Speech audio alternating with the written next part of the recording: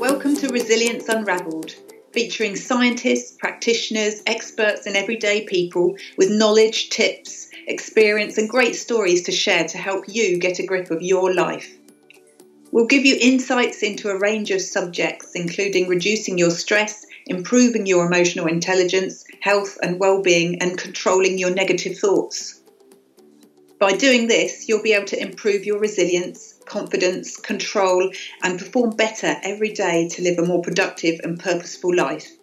For a free resilience ebook, listen through to the end for details.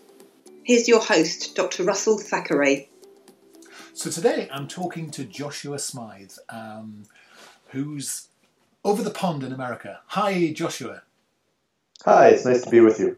So tell me where you are.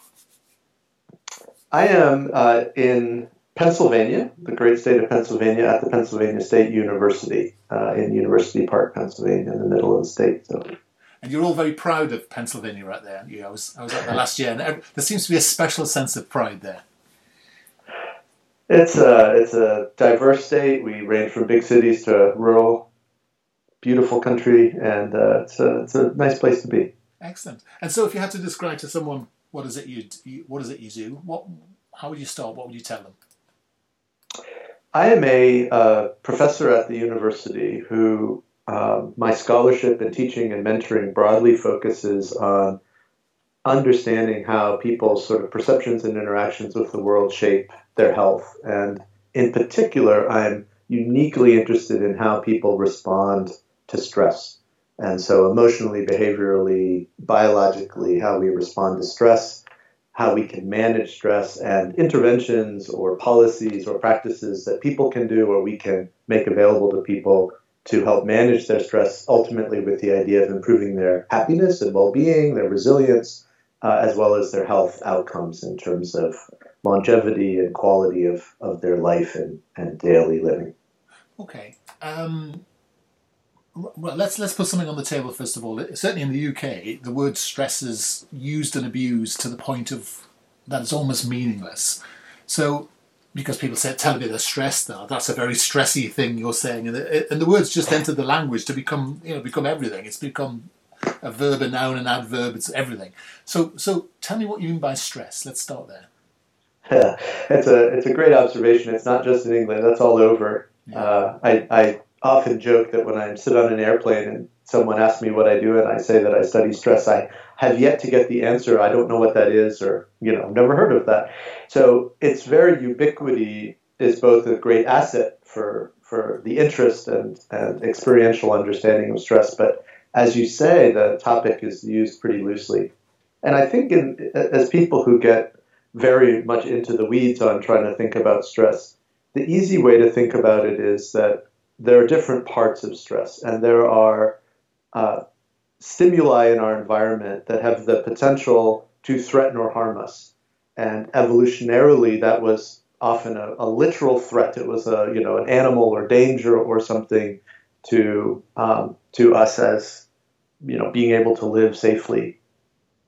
There's clearly threats in the environment that aren't threats to our life or safety, but are nonetheless threats to our self-concept or our emotional integrity or things like that.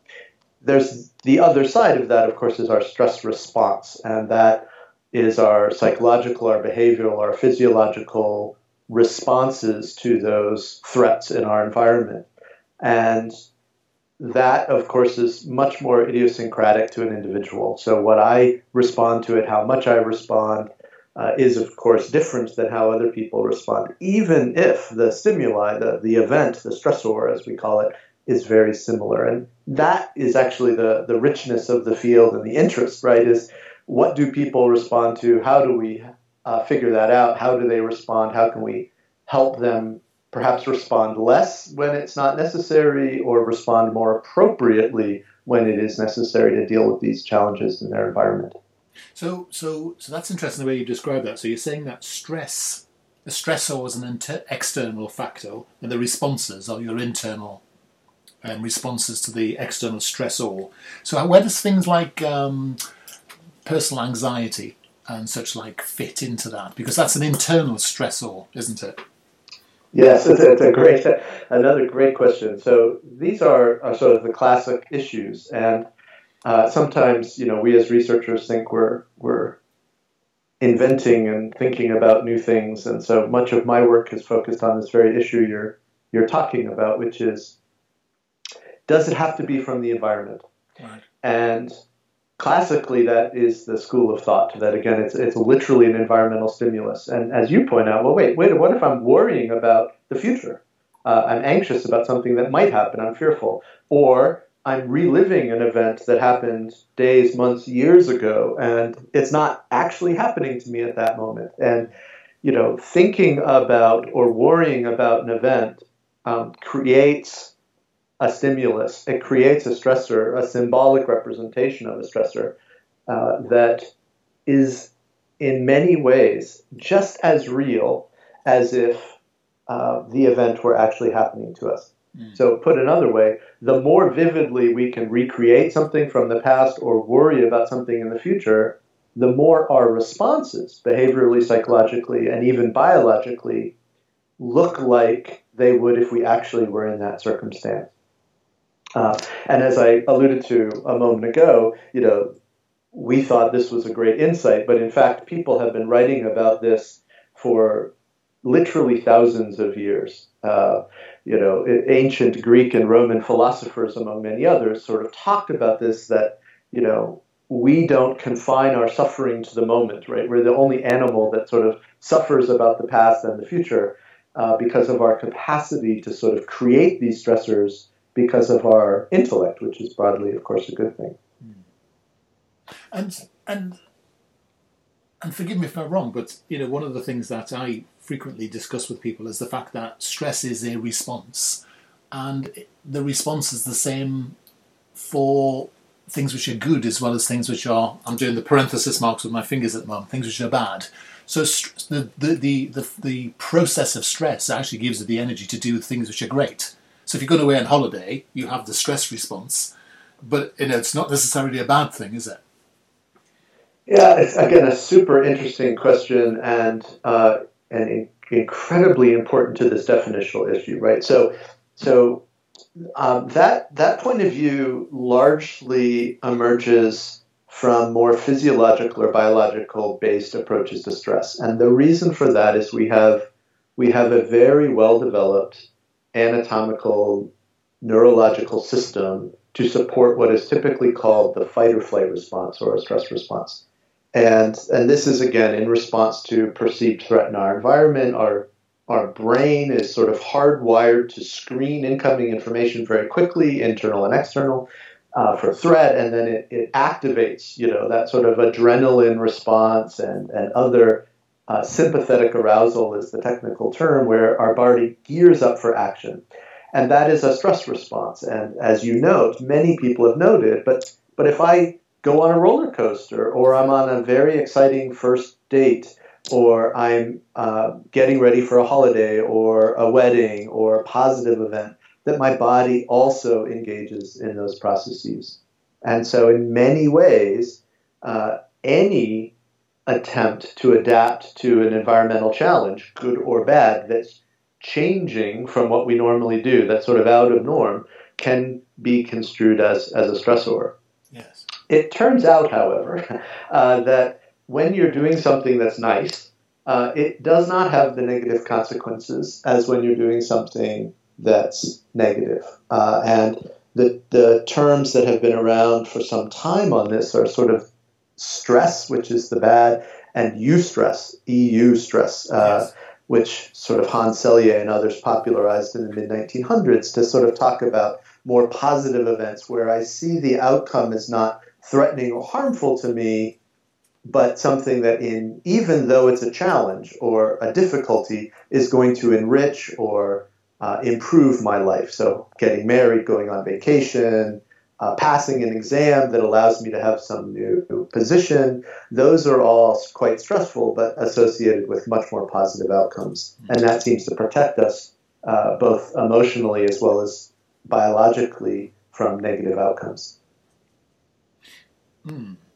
So this might be a very trite solution.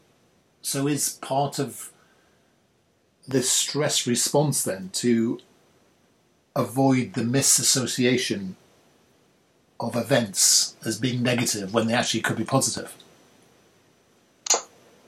Yeah, the capacity to evaluate what an event means to you is one of the most critical determinants of how people respond. And so if I look at an event and say this is a disaster, it's unfair, it's unjust to me, I cannot manage it, it will absolutely destroy my life as I know it, I will have a very strong stress response. If I look at that same event and say, wow, that's bad luck, that's really going to be difficult for a while, but I will get over it and I will move on. It's exactly the same stimulus, the same stressor, but I will have a much less pronounced and likely less persistent or shorter duration stress response. The only risk in adopting this, well, just look at it differently, is we want to be very careful about not, to use a term that's used in other literature, sort of blaming the victim, where, we then start to say, well, it's just your fault that you're stressed because you're not looking at the situation right. And if you just, would be happier about it, there would be no need to be stressed. So I do worry at times about oversimplifying this message that how we look at it matters, which I agree with, but that it's not the entirety of the situation. You can't look at some situations and convince yourself easily that it's really not that bad, if in fact, objectively, it is quite bad. That's interesting. So what would be an example of something that would be that bad?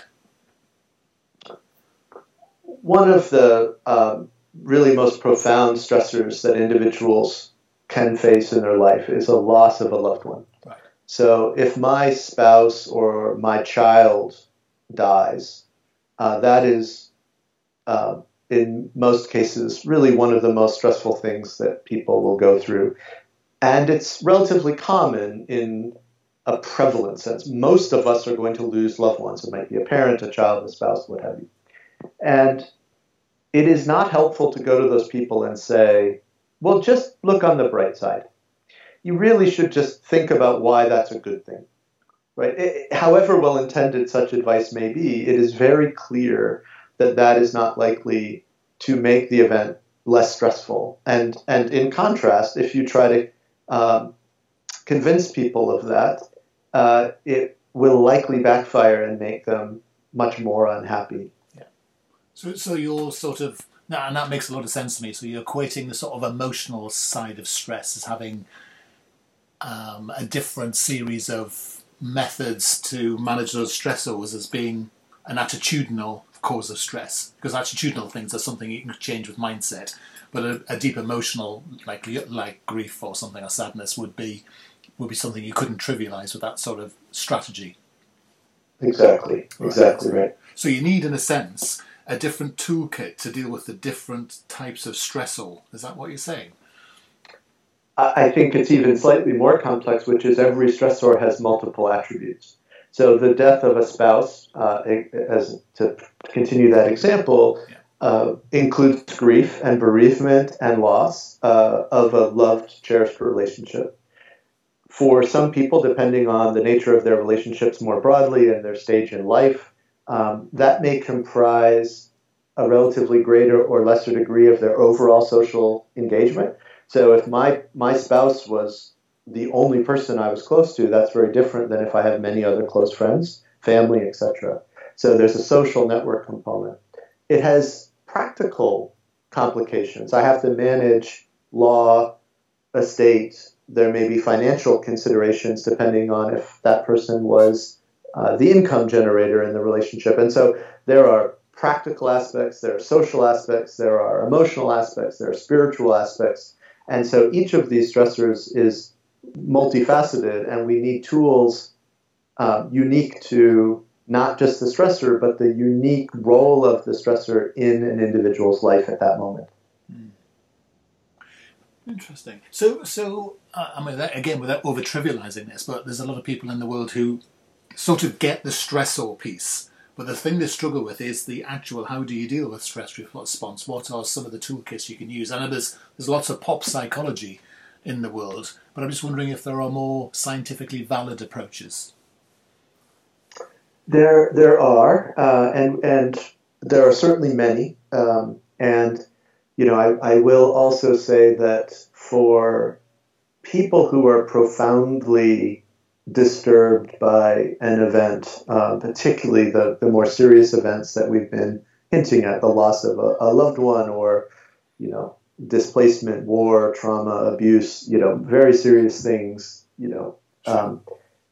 self-treatment may not be sufficient. And obviously if people need professional assistance through medical or psychiatric or psychological care, they of course should search that out. But we and others have been trying to answer that question more broadly about what does work and under what circumstances. And one of the things that we have discovered, and certainly others have as well, is that one of the pathways that leads to poor outcomes is that when a person responds to stress, and we're talking now about negative stress, so in most cases, although someone could respond, I suppose, to positive stress in this way, we often feel bad, right? Sort of colloquially, we are upset, we're depressed, we're angry, we're hurt, whatever. Yeah. And that is not a pleasant thing. Very few of us like that. And so often what happens is we then start to cope with the event. We start to manage the event. And this is a critical sort of point of diversion or divergence between sort of what our options are. And so on the one hand, we might try to actually deal with the problem, or we might deal with our emotional responses, or we might avoid the problem completely because it's bothersome, to give three very concrete examples. And so let me try to make this even more real. So I have a difficult job. It's incredibly stressful. My boss, I feel, mistreats me, and I don't get on with my coworkers. And I find this incredibly stressful, and I'm angry and depressed and sad about it. So the workplace is the stressor, and these are my responses. Yeah. So in the first example, I might try to exert some improvement on the workplace. I might change my behavior. I might work with other people to change behavior. I may work on communication skills. These are all efforts that would be designed to reduce the potency of the stressor, to sort of change the environment so that this problem doesn't keep reoccurring. Yeah. And although we can spin out, issues that's not going to be helpful, generally we'd say that's a good thing. On the other hand, I might deal with my emotional responses, and I can deal with them well. I might go to therapy and try to manage my depression and anger. I also might decide to drink alcohol heavily. Yeah. And that is actually effective in some sense, that when I'm drinking, those emotional feelings might bother me less. Clearly, we would not think that's an adaptive coping strategy in the long run. So, and avoiding similarly, if I just sort of block it all off, I don't acknowledge it, those two strategies are helpful only in the very short term about making me feel less bad right away. And in doing that, that's a decision that we can intervene on.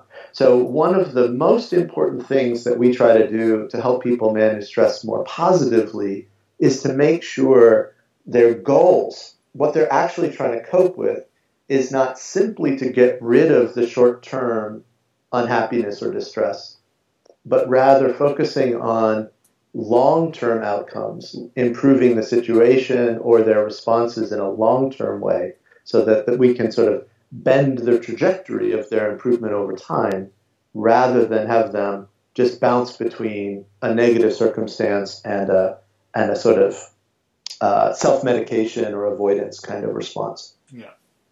So to I mean, a lot of people tell me that they're very overworked, and they've got a lot of work. It's relentless, blah blah blah. There's all sorts of things going on. They go home at night and they sit down in front of the television and they have a glass of wine. And what they're doing there is they're dulling the effect of the stressor, in a sense, there, aren't they? Because they're not changing the stressor. They're just Exactly. So basically they're not changing their response, and they're not changing the stressor. They're just dulling their ability to monitor the effect on itself. That's right. Right. That's right. And of course, and we talk about that in resilience terms as being the thing that, if you don't have a resilience toolkit, people often turn to drugs and alcohol, and it makes you can keep your performance going in the short term because there is sort of temporary relief, but actually you're doing yourself more harm in the long term using that strategy. Exactly correct. I mean, I know it seems like the statement of the bleeding obvious, as we say, but it can't be said enough. Kind of that actually that slide into using alcohol or drugs or even prescription drugs is something that's quite unconscious in a way, isn't it? That the social drinking can easily turn into something more serious.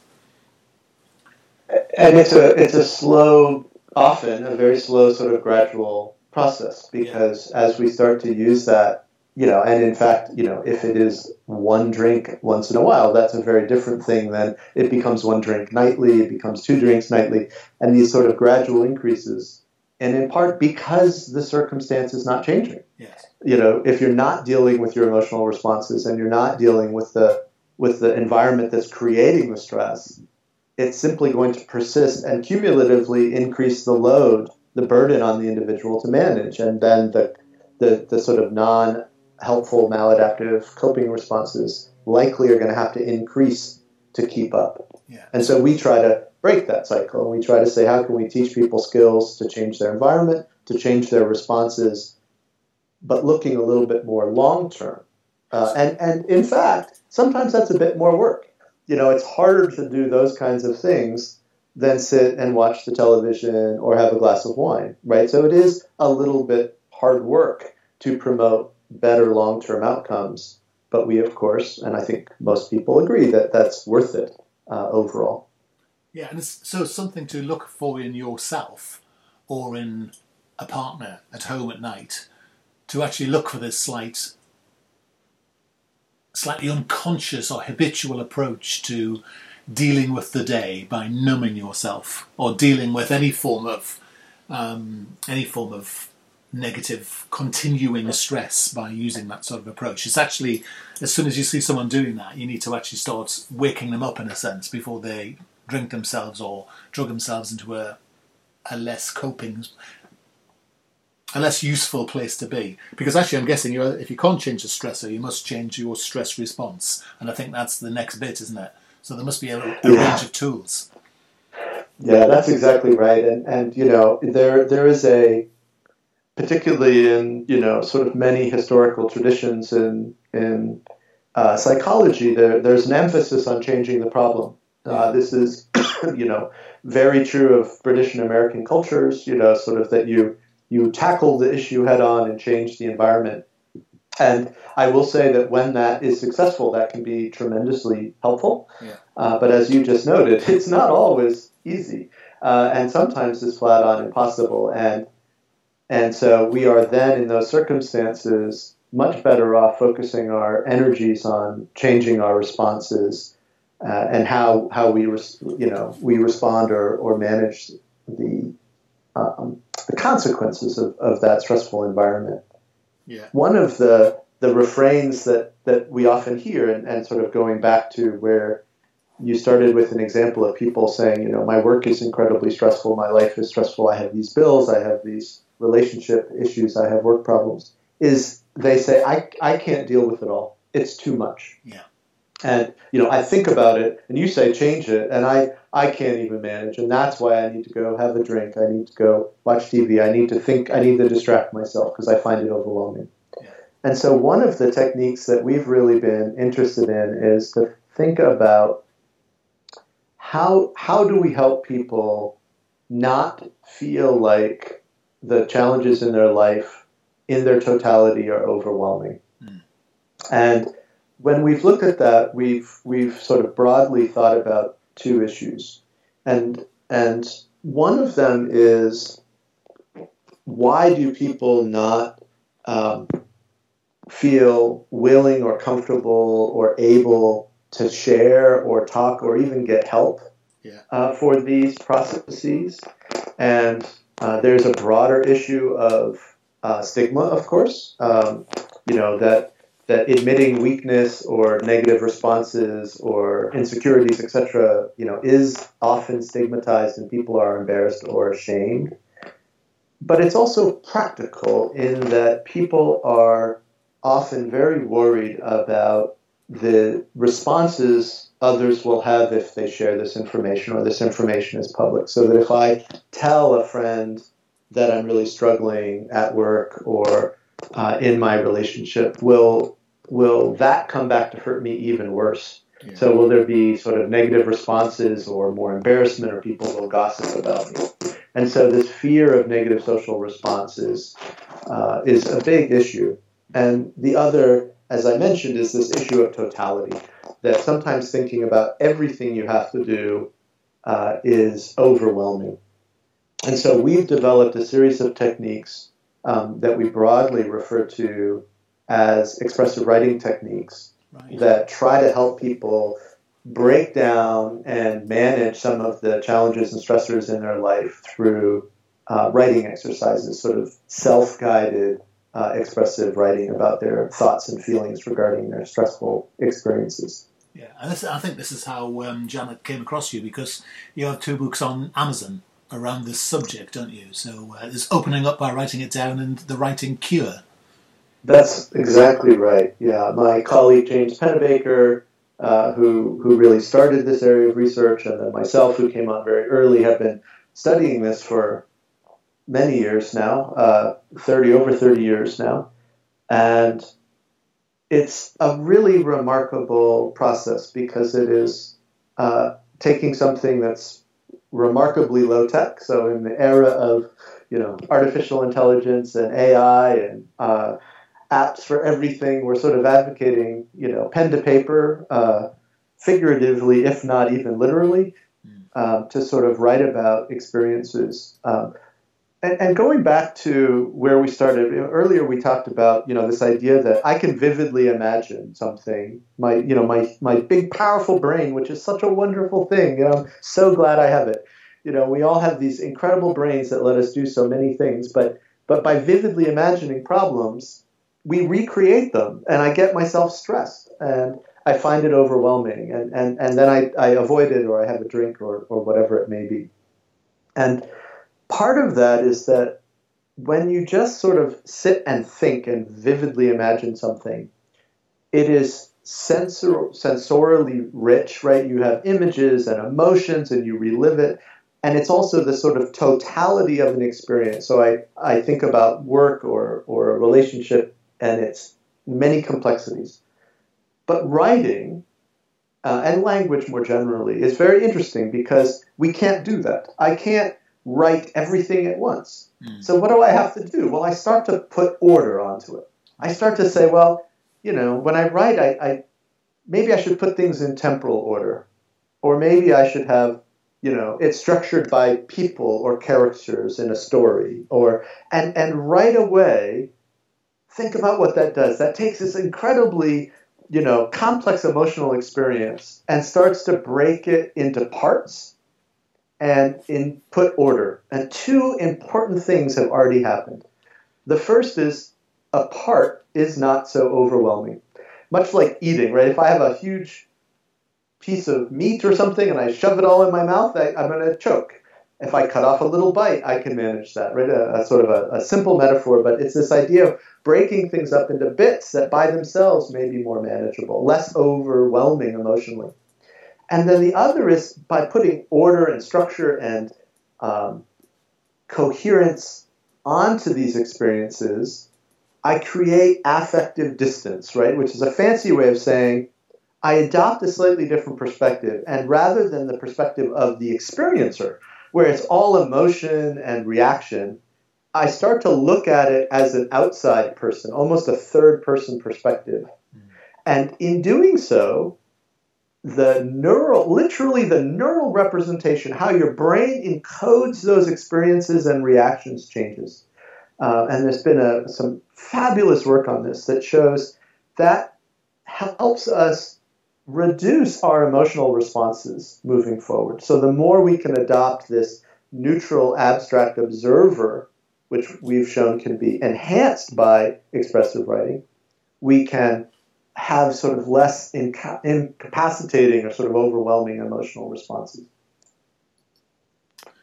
Wow, I'm actually having a look at the book now as we talk, so I'm quite amazed at, and it makes sense, doesn't it? Because when we're self-coaching, when we're writing strategy, when we're evaluating ourselves, the idea of writing things down to break things into chunks to slow your brain down is actually a very accepted way of working. That's exactly right. So why wouldn't you use a technique like this? So you talk about it being expressive writing rather than any other form of writing. So what do you mean by that? Yeah, great question. So, one of the sort of core questions to this is, if I'm writing about an experience, what do I have to write about? And put another way, what is the most effective way to write about it? And very early on, what we started to look at was what elements of the experience are important. And my colleague Jemmy Pennebaker very early on did a very, very elegant series of studies around the necessity for thoughts or facts versus emotions and feelings. And to oversimplify a little bit, essentially he had some people write only about the facts, the events, the thoughts, so purely cognitive. He had other people write purely about the emotions, almost a pure cathartic approach, right? Just get it all out there, get your emotions expressed. And then another group of people were asked to write in a way that not only had both thoughts and emotions, but attempted to sort of integrate or resolve them. And importantly, in this kind of work, you don't let people pick what they want to do, where it might be something about the individual. You pick people at random into these different circumstances. So you really are certain that you're getting at the causal influence of the topics. And what he found was that only those people who attempted to include and integrate thoughts and feelings both were those that showed benefit. The people who simply catharted their emotions did not get better. They sort of didn't make progress. And the people who very analytically described the events, even though they seemed to be putting some structure, their emotions and their responses afterwards were relatively uninfluenced. So there was something about having to integrate both thoughts and feelings that appears necessary. And so we sort of have started calling that expressive writing as opposed to, venting or catharsis or just sort of to-do lists or sort of the structural elements of planning and action writing. So effectively, subsequently, So just to paraphrase, are you saying therefore it's the blend of those two processes, the describing the events and your own reaction to them, so so in other words, you're going back to the past and you're talking about what actually happened and your own approach to that, almost in the third person. That's right. Right. And what we did subsequently is to explore how best to do that. And there's been a lot of work on that topic. And one of the clearest themes is from my work and others is that if you can impose narrative structure, and so if you can approach the writing about your thoughts and feelings as if it were a narrative, and that might be a temporal structure, so it has a clear beginning, middle, and end. It attempts to, as you just said, adopt that more descriptive and sort of third-person approach. That, coupled with both thoughts and feelings, seems to maximize the likelihood that these writing exercises are helpful in the long run. you seem to. It's interesting because I can see the sort of correlation between the talking therapies and actually just doing this with a third person, and actually using writing as a way of coaching yourself, because actually it's the self-reflection part of the period after the writing, I guess, which makes sense of what you've written. Sorry, that wasn't. That's exactly right. That's exactly right. And when we started this, we did, of course, compare it to talk therapy. Right. And much of our, as you alluded to, our first book, we called The Writing Cure, which was a nod to earlier work, most notably Freud and The Talking Cure, where we sort of are clearly drawing out the analogies. I will again just emphasize that, we are not suggesting that expressive writing that one does on their own is a replacement for qualified professional help where it's needed. That's not our claim whatsoever. So that, we're not making any false equivalencies here. But more that, this is sort of ongoing self-maintenance where, you're dealing with challenges, and this is one way to sort of help you manage these challenges in ways that helps you be healthy and happy in the long run. It's not a panacea. It does not, take horrible things happening in your life and make them go away immediately. I mean, that's sadly, that's not possible in any way that I'm aware of. But it is sort of, akin to exercise. You do it and it helps clearly and unequivocally you to be healthier and happier in the long run. That doesn't mean nothing bad will ever happen to you if you exercise, right? So this is really interesting because I can absolutely see it working, particularly if you enjoy writing. And I'm going to put my cards on the table in a minute and say I hate that sort of writing. I'm guessing it doesn't work for everyone. But the question I was going to ask is, there's a lot of trendy talk in the world of social media and Silicon Valley about daily journaling. I mean, in the old days it used to be called keeping a diary, but, there has to be a new trendy phrase. And there's quite a lot of correlation between enhanced well-being and personal satisfaction and happiness and mood and people that keep a diary or people that keep a journal. So are you actually saying you don't need to do this just when things get tough? There's actually there's an overall well-being, a positive well-being effect on people that journal anyway. Just because actually you're talking about a temporal wave narrative, aren't you? Say, I started this, I did this, this is what happened, this, said that. Effectively, diarists or journalists are doing this technique all the time. A lot of really interesting things you raised. So people keep diaries for different reasons, but also very clearly in different ways. Yeah. And to oversimplify, there are sort of two kinds of diarists.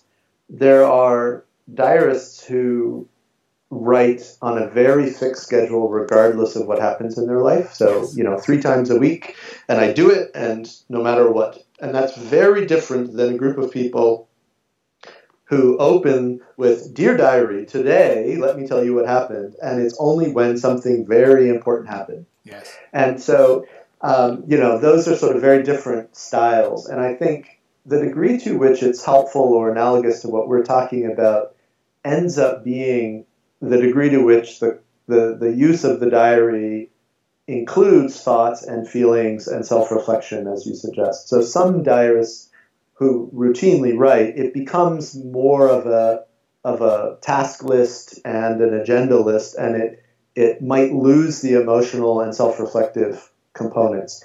And insofar as those aren't there, I don't know that they're going to be helpful. But those, if they're included regularly, or even if they're often not there, but then when a problem happens, the diary content evolves to include them. So it adapts to meet the challenges that the person is going through. We would expect that to be really helpful. And that's fascinating. And I notice, and I'm sure this, let me ask the question. I notice on the cover of the book there's a picture of a pen, and you've got this word writing it down. You're not saying type it up in Evernote or another app. And I am very, very conscious of this need to, that, we've almost forgotten the lost art of writing. I see in academic research this new research around the correlation between learning retention and writing things down using a pen and this piece of technology called a piece of paper.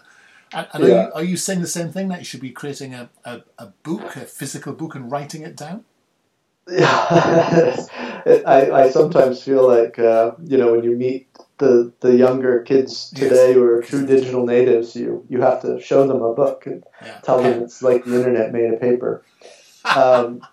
The the question is, I think, a little bit more subtle than this. So we have done crazy, funny experiments where we've had people type, we've had people speak into a tape recorder, we've had people write longhand, we've had people even write on an old Etch-a-Sketch. If you remember that old toy where you can delete it after it's done.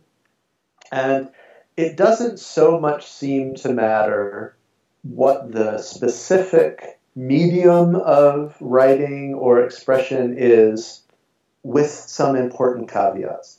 So the most important, I think, is language. There has been some interesting work on expression through non-language, so through music or dance or art, and that may be helpful. I certainly am not implying it's not helpful, but it's a very different process. We really do think language is important. Turning these experiences into words and language helps that emotional distancing. It helps facilitate the change in the neural representation of the brain from what is sort of an emotional and image-based representation to a language and fact-based representation. And that seems to be important. So language, I think, at least within the concept of expressive writing or expressive therapies, is a different kind of thing. The other, of course, is the user's facility with the medium. So if I cannot type and you ask me to type, that's going to create barriers for me doing the expression. And those are often needless barriers. They're not helpful. And so anything that impedes a person's comfort is going to be a problem. I do want to come back, though, to one thing that we haven't talked about explicitly, and you mentioned social media, and then now we're also talking about, should I actually just put it on my blog or on my Facebook post every day? And that is there an intended audience?